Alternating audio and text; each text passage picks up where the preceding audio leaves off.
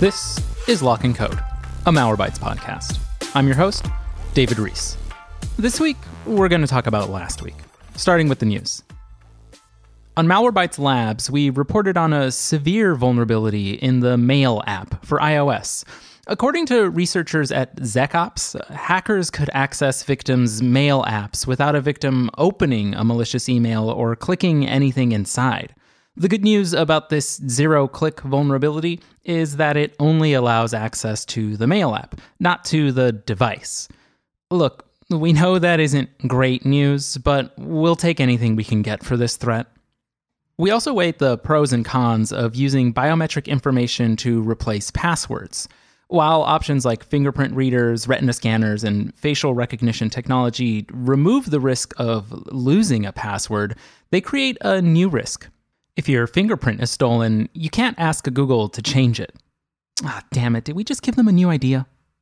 Finally, we launched Malwarebytes Privacy, our very own VPN to help strengthen users' online privacy. You've likely heard wild claims about VPNs. They slice, they dice, and make julienne fries. But our VPN excels where it matters. Malwarebytes Privacy does not collect user logs or telemetry data whatsoever. That means that your data remains private, even from us. So go ahead, browse wherever you want. Yes, even that one site that immediately popped into your mind right now. In cybersecurity news across the world, researchers at cybersecurity firm Cyble found data on 267 million Facebook users being sold online for just 500 euros. The data included users' email addresses, first and last name, phone numbers, statuses, and age. At that price, you'd be a fool not to buy. You may even learn something about yourself. Dark Reading wrote that automated bot activity dropped to an all-time low online. That's good. But the outlet also reported that unwanted automated bot activity from so-called bad bots increased to an all-time high. That's bad. The bad bots accounted for 24% of all internet traffic, mussing up the place by scraping data and attempting logins. That's bad again. There is no good. Sorry. A cybersecurity team at ESET discovered that 3 smart home hubs contained flaws that could allow remote code execution, data leaks, and man-in-the-middle attacks. These vulnerabilities are for the hubs that communicate between IoT devices, not the devices themselves, which honestly can also include a litany of security vulnerabilities. Once again, there is no good news. Just bad. ThreatPost warned readers about a new Android banking Trojan called Banker.br that tries to steal online banking credentials. The malware spreads through malicious messages, urging potential victims to download a bogus security app. I, for one, am immune to this attack since I never read anything from my bank. Security Week told users about a high-severity vulnerability in OpenSSL that could allow denial-of-service attacks. The now-patched flaw appears to be the first high-severity vulnerability found in OpenSSL in 2020, after 2 years of only low or medium-severity flaws being reported. Congratulations! The privacy-focused company Vivaldi added options to block ads and web trackers into its latest browser, Vivaldi 3.0. Ad blocking is not turned on by default, as the company cautions users against limiting the revenue of trusted sites. Vivaldi suggested donating to favorite websites as a workaround, which means I have one more thing to support during coronavirus. Our main story today concerns virtual private networks, VPNs. These tools can provide improved anonymity online by routing and encrypting your internet traffic through the VPN's server. As more people began caring about data privacy in recent years, VPNs have surged in popularity, with at least 300 mobile VPN apps available to the average user as of 2019. Paid VPNs have also flooded the online advertising space, using their marketing budgets to sponsor popular content makers on YouTube. For many consumers, though, the rush of options and claims can be confusing. They might hear that a VPN can prevent their internet service provider from spying on them, but not know why that would happen in the first place, or what that spying actually looks like. They might hear that a VPN could prevent their password from being stolen when connecting to a public Wi-Fi connection, but not understand if that's a common threat to begin with. And of course, they might hear that VPNs are only meant for people who supposedly have something to hide, and then assume there's no benefit for themselves. To help us understand how VPNs work, debunking their myths, explaining their actual capabilities, and providing some advice on what makes a strong VPN, we're talking today to JP Taggart, Senior Security Researcher with Malwarebytes. JP, welcome to the show. Welcome. Thank you. Thank you for inviting me. This is a subject that is near and dear to my heart, so I'm quite happy to talk about it. Great. Yeah. So, JP, to help our listeners at home understand your role at Malwarebytes, can you just talk a little bit about yourself and your research? So, I'm a senior security researcher. I'm part of the threat intel department at Malwarebytes. I'm kind of the skunkworks guy. So, a lot of what I do is set up special environments to test malware. And very often that malware uses what we refer to as geolocation as a method to determine where a sample might be detonated. So I've had to use VPNs extensively to circumvent that or to examine a threat from certain geolocation. So for example, I'll blow up a sample in a controlled environment. And if my computer appears to come out continually of the same IP address and the same geolocation, I might eventually not get any results because the bad guys keep an eye on that. So I've had to develop some systems to look like I'm coming out of Europe or North America or Asia or any number of different places, because sometimes we get a different payload depending on where we're coming out of. So VPNs are extremely useful in looking like we come out of the right place, because realistically, I can't get on a plane and fly to Europe just to blow up a sample of malware to see what happens when it's coming out of the UK. Let's just get right into it. Let's start really basic here. What is a VPN and what can it do? So in my context, the VPN it's a virtual private network. The easiest way I could use to explain it is it's kind of like a tunnel that makes you pop out of somewhere else in the world. You can pop out of a network that belongs to your company to tunnel through to it to access resources which normally wouldn't be outwardly facing. So in that sense, VPNs have been around for a real long time. If you're a remote worker or you're based out of a different office and you need to access a server that's in another country or in another city, you can't have these things just fully accessible from the internet. Otherwise, they're going to be continually under attack. Mm-hmm. So you would use an enterprise VPN to tunnel through safely to the resources of your company. Other scenarios are, for example, in my case, using a VPN to tunnel through to another point on the earth and look like you're coming out of that particular country. So what it allows you to do is, from an external point of view, someone looking at the traffic, they'll see your traffic emanating from a different geolocation. Coupling that with what I think a lot of consumers hear, and particularly I myself have heard this, that VPNs are tied to this idea of privacy. They're tied to this idea of anonymity, to protecting yourself online. Where does all of that come from? As you mentioned, the popularity of VPNs has exploded in recent years. And a lot of less scrupulous VPN resellers will let their marketing department run wild with whatever feature set they offer, and then make a whole bunch of promises which aren't always based in truth. Things like it can provide you complete anonymity. It's not exactly that simple.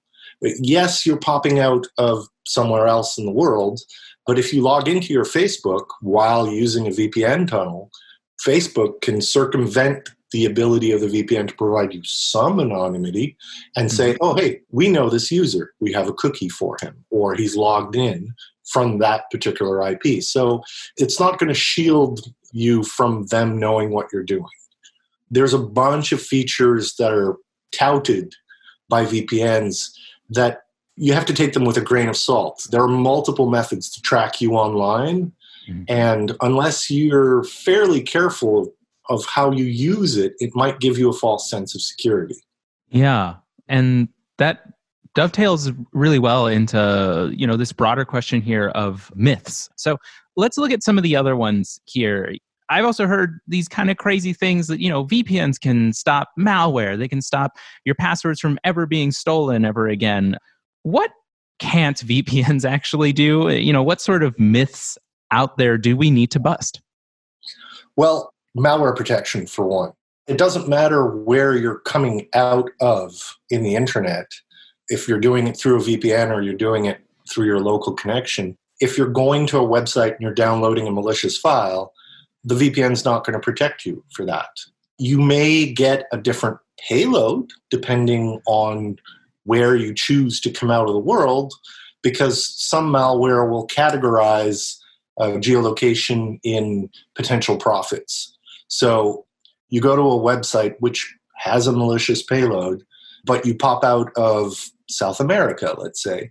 Maybe the owner of that malware has configured it so that if you do come out of South America, you'll get some ad fraud, nothing really super bad, but still not good. And if you come out of North America, okay, well, maybe that person is more affluent, and then you'll get a bona fide piece of malware that'll try to infect your computer. What you have to keep in mind is the VPN is just one layer of how you make yourself a little bit more anonymous, how you make it a little bit more hard for marketers to track you. It's not the be-all, end-all. You have to apply security in depth and have a VPN, but have current antivirus protection and exercise a modicum of restraint in where you go and what you do on the web so that you maintain some anonymity. Just years ago, you'd think that VPNs were only for cyber criminals. Is that true? Who are these products good for? So that's a personal pet peeve of mine. It's saying that you shouldn't use something because only criminals use it. That's like saying you only deserve privacy if you're going to engage in criminal behavior. There's a number of studies that have demonstrated that when an individual is informed that they might be observed, their behavior changes dramatically because someone might be looking at you. It's the panopticon where you have a giant prison where every cell had a window. The prisoners don't know if they're being examined or not at this particular moment, but their behavior changes dramatically because the threat of being looked at exists. So I think there's a number of uses for VPNs that are not criminal in nature. There's a number of things that you might want to do. You might want to use the internet to acquire certain information that you really want private in nature. What if you've been diagnosed with AIDS and you want to read information about what that entails? That might not be something you want to do on a completely transparent basis, because who knows who's going to collect that information and how that's going to affect your life. Maybe you want to find out information about legitimate political dissent, but you suspect that if you do this without going through a VPN, there might be consequences. These are scenarios that are different for everyone. It depends on how authoritative your government is. I'm sure that if you're looking up information about Tiananmen Square and you're in China, you're not going to have a good time. And we have to look at it from this point of view. Should you be allowed to look at what happened historically during those protests or not? Yeah, it sort of really puts into perspective the idea that I think both of us have definitely heard before, this counter argument to privacy, which is strange enough that one exists, which is that, if I've got nothing to hide, why would I hide it? The nothing to hide, nothing to fear argument. This used to absolutely raise the hair on the back of my head.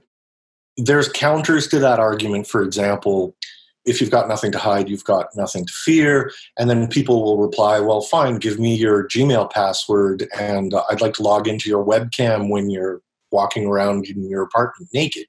I don't think those are quite as productive as to couch it a different way. we have a system in the world now where there's a large amount of information that's being collected on everything that you do online. And while it might be collected, it might not be looked at, it can be retroactively. And there's several security professionals that have basically said, well, no one's taking action on this information right now, might do so retroactively. So we're in a fairly permissive democracy. Some people might say a plutocracy in certain parts of the world, claiming to be a democracy. Right now, no one might mind if you're browsing to a website and saying, okay, I'm going to take a placard and I'm going to go complain because there's a particular law that I disagree with. But if all of a sudden someone flicks a switch in your government and decides, okay, democracy's not really cutting it right now, we're going to try autocracy, or we're going to try a different method of governing. And by the way, anybody who decides to take a placard and go complain, we're going to make them disappear. That's pretty grim of a future view, but it could happen. And I would rather be not known for inquiring about what I need to do to legally protest things that my government is doing than being on a list for if and when things change. Moving a bit here, we've talked a lot about privacy. Does a VPN in any way also help my security online? And if so, how? So we see a lot of the VPN providers say that it's safer to use a VPN if you're using public access point. Mm-hmm. So let's say you're in a coffee shop or a McDonald's or somewhere like that. It certainly doesn't hurt. I don't know that I would do anything that is very critical on any of those networks except maybe browsing. The more effective the VPN becomes, the more you integrate it into a layered approach. So it really depends on how tight you screw your tinfoil hat. I'll give you an example. If I'm researching something and I know it's sensitive, I'll do it on a separate machine that has no personal accounts. Mm-hmm. It will be on a VPN. That VPN will be connecting to Tor, and everything is tunneled. Now, my tinfoil hat, my threat model's really out there, but the average user can look at like what's available and can decide to implement ever increasing layers of privacy defense. Something else that I would recommend doing is tying them with other things, like installing tools that prevent tracking through your web browser in conjunction with a VPN. And that can have some really strange results. I'll give you an example. About a year and a half ago, I bought an old truck. Cool. I need a pickup. Useful. The front fenders, the hood, the grill, all of that was a little bit banged up because the person who owned it before was old. So I started by going to a website to buy replacement parts. I bought a fender for $90, bought a bumper for $100, bought a grill for $50, bought a new hood for used hood for $50. And then I tried to buy the left front fender. And all of a sudden, from that website where I bought a right one for $90, I couldn't find a left fender for less than $300. Like literally triple the price. Whoa. So I was really curious because I was like, does that mean that like everybody smashes the left fender on that site? Is there some sort of like statistical anomaly or should I just give up and like bang that fender out and spend 3 hours sanding it? Mm-hmm. Well, I went to a different computer. I logged into a VPN. I made it look like I popped out of a city a couple of states away. And lo and behold, I find the proper fender for $90 on the same site. So what had happened is that site went, okay, this guy bought a bumper, he bought a grill, bought some new headlights, and he bought a left fender. He's going to buy a right fender. We just got him by the, we got him. So that other fender, we're going to put maximum margin on it. And I was like blown away because some less scrupulous online shops do that a lot for travel purchases, for stuff they know they've got you, like they're the only provider. And going through the VPN, checking on a different site, on using a different browser that had no cookies, I was able to find the right one. I went back to the computer and manually put the URL, and eventually the site kind of went, oh, okay, here you go. Here's your right vendor, which is absolutely identical to the other one we're selling for $350 for $90. Wow. So little things like that, just like, and I was floored. I was like, wow, somebody wrote an algorithm to take advantage of that. So all of this is great. With the right caution, VPN can improve my privacy.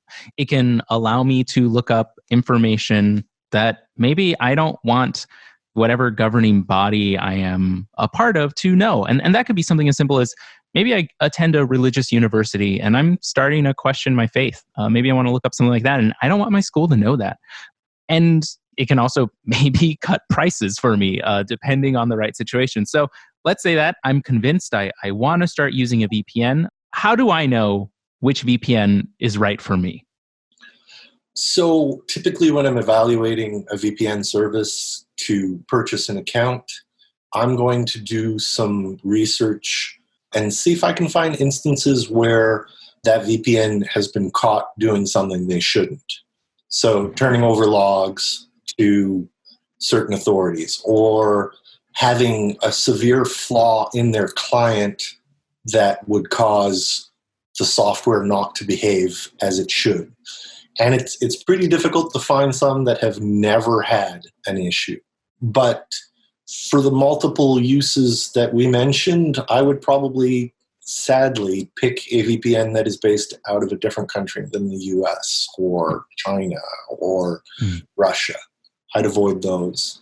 I'd find one where if security concerns have been raised by independent security professionals, they were addressed. I'm a big fan of canary warrants, which are passive ways for a VPN provider to announce that they've been served with legal documents requiring them to intercept the information. As I mentioned, my threat model might be different than the average user.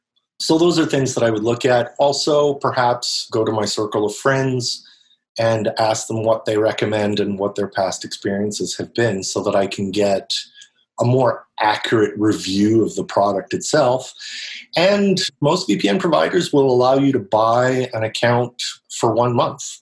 You need to be careful not to uncheck the box or find the box that says don't auto-renew, and try them out for a month. See how it works. The thing you mentioned quickly here, the canary, can you explain more what that is for folks who might not know? So you can create a document and put a date to that document and say this document attests that we haven't been served with a secret request saying that we should provide interception capability or logging for any entity, whether it's a 3-letter agency in some specific countries or a government in another. And they've been proven to work in court because what happens is, let's say somebody shows up at the VPN provider, says, okay, here's a paper that legally forces you to provide us with access and prevents you from telling anyone. They can't force the company to forge a canary. So if the date goes by and all of a sudden no new canary document appears on their website saying for the month of August, we've created this document that attests that we are not coerced, then you can go check that and say, oh, okay, well, it's been 3 months since that VPN provider hasn't issued a new document. And people will notice, and it'll make the rounds pretty quickly. And this is a way for the VPN provider to basically not break the law, but tell their customers, we are coerced into providing a level of access that we're not comfortable with. And now you know. And we're not breaking the law by telling you. I can't remember the exact name, but there was an email provider that was being coerced, and they elected to just shut everything down. Yeah, I think you're thinking of LavaBit? Yes. He just kind of like threw a book of matches and burnt the whole thing down. Yeah, I believe the founder said something along the lines of, if the public knew what I now know about email, they would make the same decision. Something along those lines. And it was extremely worrying at the time and still is. Well, I think they were requesting access, which by the way that they were requesting it would provide them access to their entire user base instead of just the particular individual they were targeting. So I can understand why they did that. We've talked a lot about utilizing VPNs for, popular devices, laptops, mobile devices. But what about some of the devices where I still know my online activity is being tracked, but I can't really install a VPN on it, like my smart TV, or if I was a person who had a smart fridge, I assume online activity is still traveling and going to someone. What do I do, for my smart TV that I can't install a VPN on that? It doesn't have the user interface. It doesn't have the configurations. Is there a way to still protect myself? So I've been in the IT business for a long time and in the security business as well. And I'll tell you, my first choice for that is not to have a smart fridge or not to use the smart TV, because the endless list of abuses that are feasible with those devices, the fact that the manufacturer is the one that benefits from the information that these devices collect much, much more than whatever convenience they might provide you, it really sways my decision. Now, you might have a game console, or you might have an older device that has connectivity, which is really pivotal to the device, and you can't configure a VPN on that device. My recommendation usually at that point is to look at your router.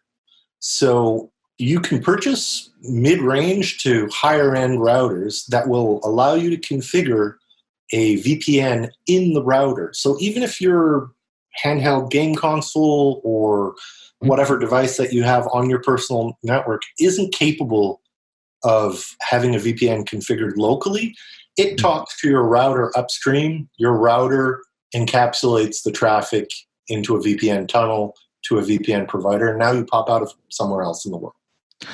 I wanted to go back to something we had been talking about just a little bit ago about government interest in VPNs, government interest in who uses them, or what kind of databases or logs are kept by the VPNs. And while you and I have been talking about the boons, the benefits of these tools, there are a lot of governments that don't see it that way. In 2017, I believe the Chinese government asked Apple to remove every VPN app from the Chinese App Store. And in the same year, 2017, Russia tried to pass, maybe did pass, a law that prohibited connecting to VPN servers. Why are VPNs seen as a threat to some governments? What is so dangerous about anonymity and privacy online? So I'll give you an anecdotal example. I had a friend who had some friends in China, and he showed them the Tiananmen Square tank guy. Iconic picture, some dude standing in front of a tank. Everyone here in North America will recognize that picture instantly. It's world known. And this particular Chinese person said, "Oh, wow, this is cool. Is this a Photoshop?" Whoa. And China's in a particular place for that. They have the Great Chinese Firewall, which is their attempt to filter the content of the internet so that things that the Chinese Communist Party doesn't find agreeable never reach their population. So that's why they don't want you to use a VPN. Probably similar lines for Russia. They don't want Russians to be able to have an unfiltered access to the rest of the world, because they might come to realize that, hey, things might be a little bit nicer somewhere else than where they are, and agitate to have equivalent rights. By the same token, if you purchase and use a VPN service in China, you might not have a good time, because they'll find out and they'll probably pay you a visit. Not everyone buys a VPN service to circumvent geolocation so they can watch an episode of a TV show 6 months before it's available in their country, which is one of the VPN uses. Yeah, I am firmly aware of that one. I will not out myself as someone who does it. And I will out myself as someone who is intimately aware of how it works. And finally here, JP, why should we have access to these tools? What makes them important enough that we should have the freedom to use them as we see fit? I think divergence of opinions are good for society in general. I think that if everyone sleepwalks into like a docile and an obedient stance, we're going to lose a lot of innovation. And I think that the present situation is wrong. We shouldn't enter this bargain where we receive free services in exchange for a very, very granular log of everything we do and everywhere we go. So services like VPNs, trying to protect your privacy, they're difficult, they're hard to learn. We're working to try to make them easier and to make them the standard, but it's in part your responsibility as a web user to try to make it as difficult as possible for either marketing or government entities to know what you're doing. By themselves, that information that's accrued against you or about you can eventually be collated with other databases, and then you get an incredibly realistic, granular, step-by-step thread of the life of someone, where they've been, what they've purchased, what they like to do, what pharmacies they go to. It's truly terrifying when you start tying all of those threads together, when you have, a record of what cell towers that particular person's cell phone is connecting, what they're purchasing, where they are, where they hang out, who they see. That provides an unprecedented view into someone's life. And maybe right now the government's not doing anything about that, but who knows if they don't change their mind later, or if they don't implement some crazy rules. I can think of like an insurance company having access to that data, basically saying, hey, you work in an orange neighborhood, which has a fairly high crime rate, so we're going to raise your premium. Stuff like that just makes my hair stand on end. Yeah, it's also this thing where if it keeps ramping up, and if we keep depending on data to make determinations, we're no longer building an online profile of who we are, willingly or not willingly. We're not the ones making those decisions. It starts to become that the data is making decisions on us. And like you said, sometimes it can be wrong.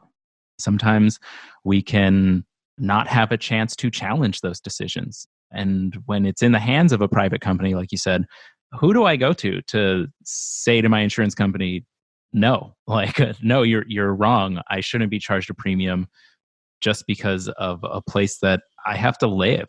I completely agree. It's a bit sad because whenever I talk to my friends who are not in the InfoSec sphere, they shake their head. They go like, oh God, there he goes again. Here's your giant tinfoil sombrero. Nobody cares. You're not that important. And if I sit down and their eyes don't glaze over in 10 minutes, usually we walk away with them going like, oh, I'm taking all the smart light bulbs out of my house. I'm not leaving home. I'm going to go wrap myself in a tinfoil blanket. But I think there's value in educating people to the unforeseen consequences of having such a wide aggregation of everything that you do. Like, it may not seem like it's that bad, but if you tie them all together, it doesn't paint a pretty picture. JP, thank you so much for being on the show. To our listeners at home, we'll talk to you again in 2 weeks when we speak with Chris Boyd about facial recognition, where it came from, how it's being rolled out across the world, and what you should know about it.